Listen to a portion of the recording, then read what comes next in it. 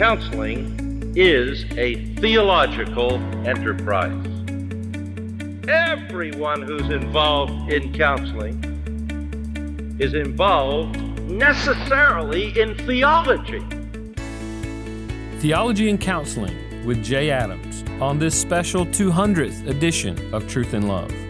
I'm Dale Johnson, and you're listening to Truth in Love, a podcast of the Association of Certified Biblical Counselors, where we seek to provide biblical solutions for the problems that people face.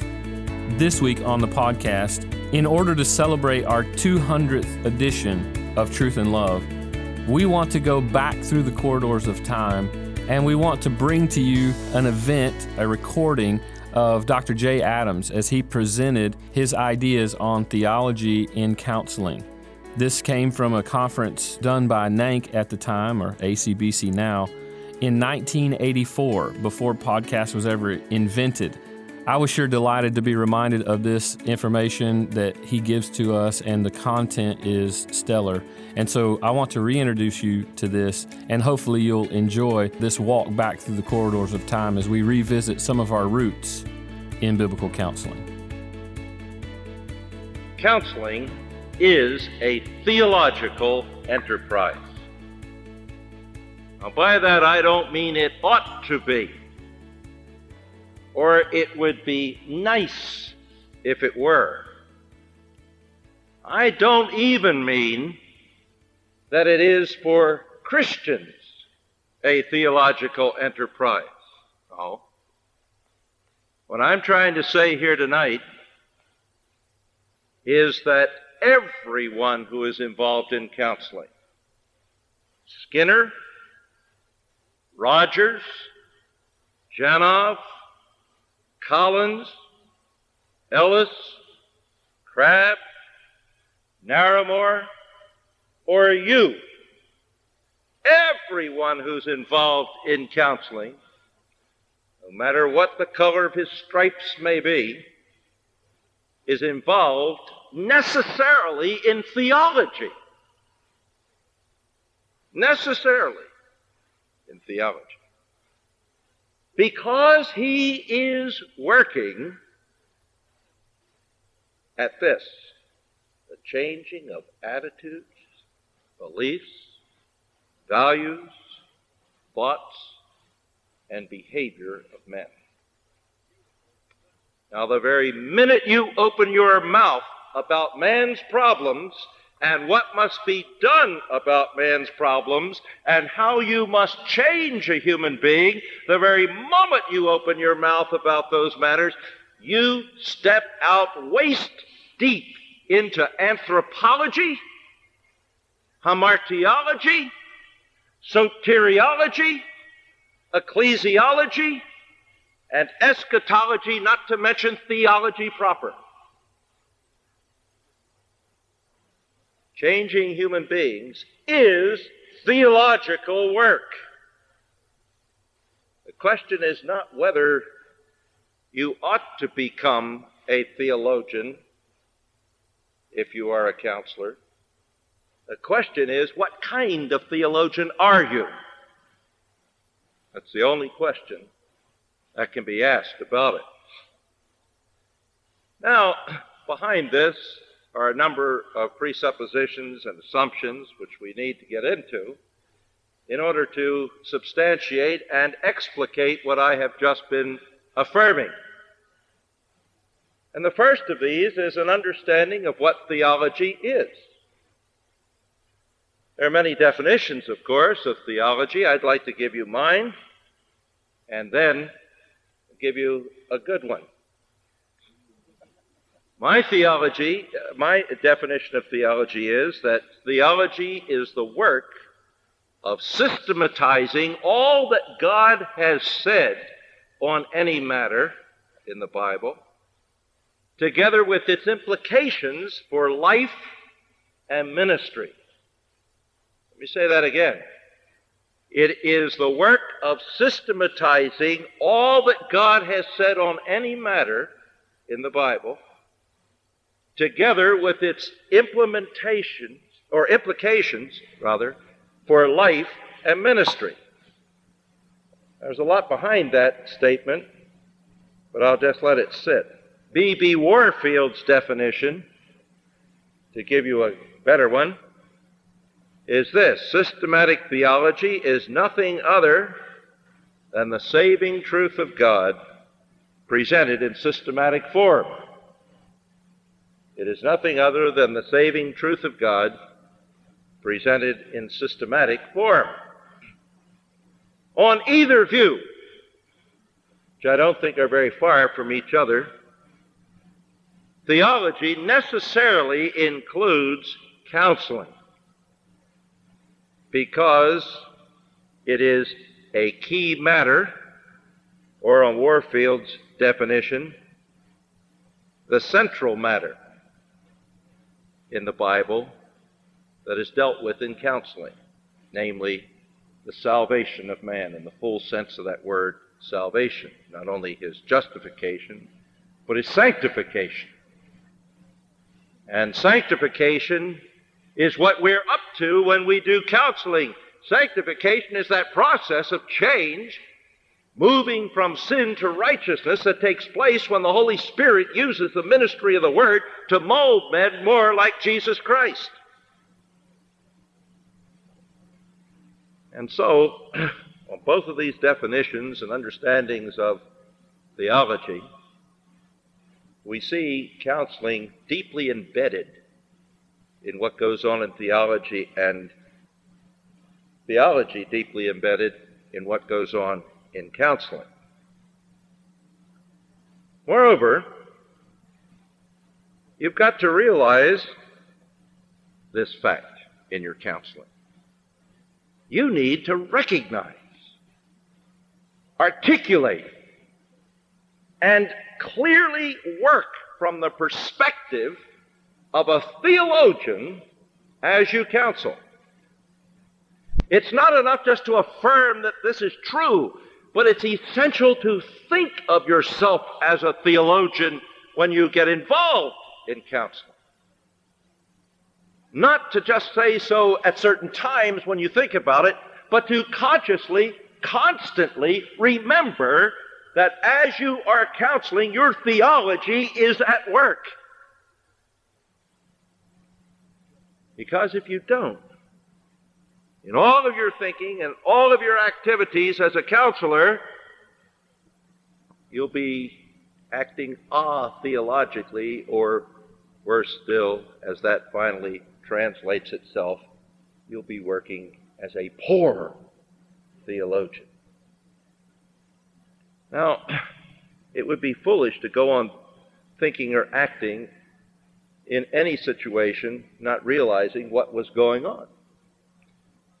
It would lead to a radical eclecticism, which indeed is just what has happened in the Christian church.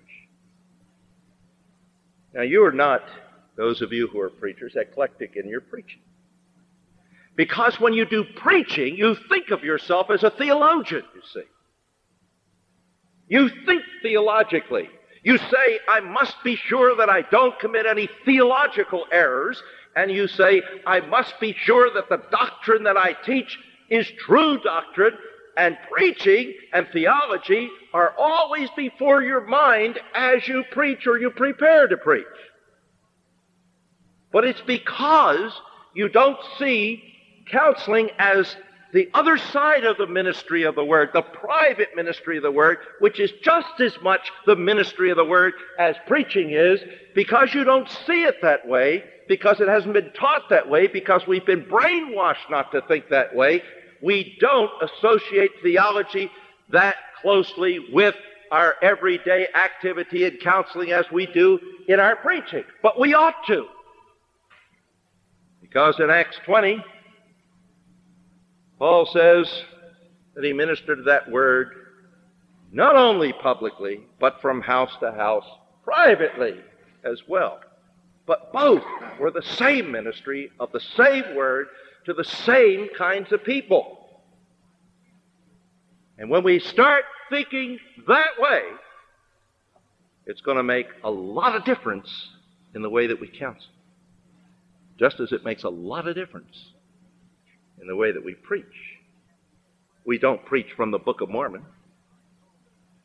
We don't preach from the Quran. We say our preaching must be biblical. And that's right.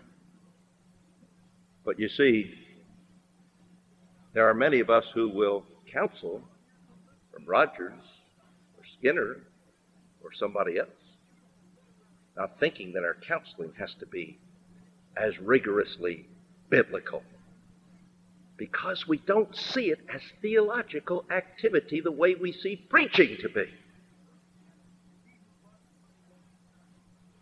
You stay right with the Bible in your preaching, the Bible alone. But if you begin to see counseling that way, you've got to come to the same conclusion about that. Where does all this lead us? What you believe affects what you do. And what you do affects what you believe. So, you need to know what you're doing. You need to know what you're believing. You need to know that you're doing theology. And you have to believe the doctrines of Scripture. You got to get your thoughts and your action in counseling, both of them in line with God's Word.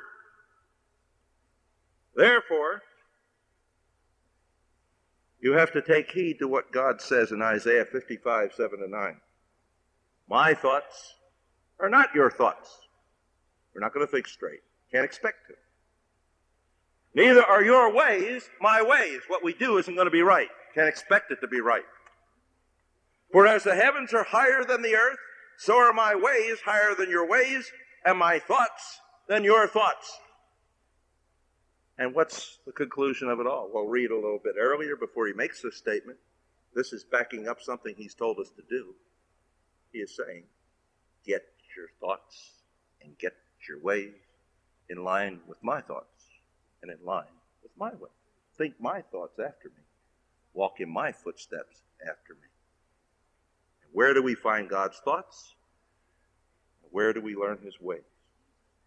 In the Word that he has given to us. This is why we can't settle for anything less than theology. Theology is learning God's thoughts and ways, so that we can think his thoughts after him and walk as disciples of Jesus Christ, following him. Why settle for thoughts and ways that are no higher than our puny, flat earth? Let's pray. Lord, here we are in this tragic situation where the church has capitulated to the world. And we see what's behind it. We see that all over this globe there are people, Christian people, who have no idea that counseling has anything whatsoever to do with theology. Doctrines the farthest thought from their minds when they try to change other people's lives. Lord, make us so conscious, so clear about this matter, so firm in our convictions about it, that we'll never even waver on the issue. And that we may be able not only to conform our counseling to the theology of your word, that we may be able to help many people everywhere who are so confused about this matter. Give us a good conference, we pray, Lord. Show us as we examine each particular doctrine that we will look at these days and its implications for counseling in very practical ways, how theology really is embedded in the activity in which we are engaged. Help us to be glad that it is, and to devote our time to your word, so that we may become good theologians, thinking your thoughts and doing your things after you. For Christ's sake, amen.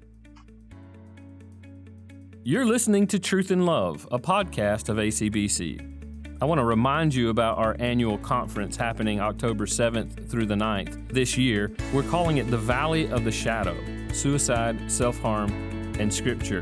There's been a lot of interest on this particular topic with the increase in suicide, specifically around our country, and I know that for many of us, we've been affected. We want to spend specific time this year focused on that subject, how we think about the issue of suicide, and then how we minister to those who are wrestling with this type of thinking. But speaking of our annual conference, I also want to remind you, in celebration of our 200th Truth and Love podcast, we want to do a big giveaway to this annual conference. We want to send you and one of your friends to our annual conference. We want to offer a registration ticket for 2 people. That means you and one of your friends. Now, let me explain just quickly how you can enter to win these tickets. First, we want you to go to ACBC Facebook page and there leave a rating and a comment. Once you leave the rating and the comment, that'll put your name into the drawing for these 2 tickets. Now, in order to increase your chances at winning these 2 tickets, after going to facebook.com and leaving a rating and a comment, we want to encourage you to go to our podcast, Truth and Love Podcast, at whatever venue it is that you use to access our podcast.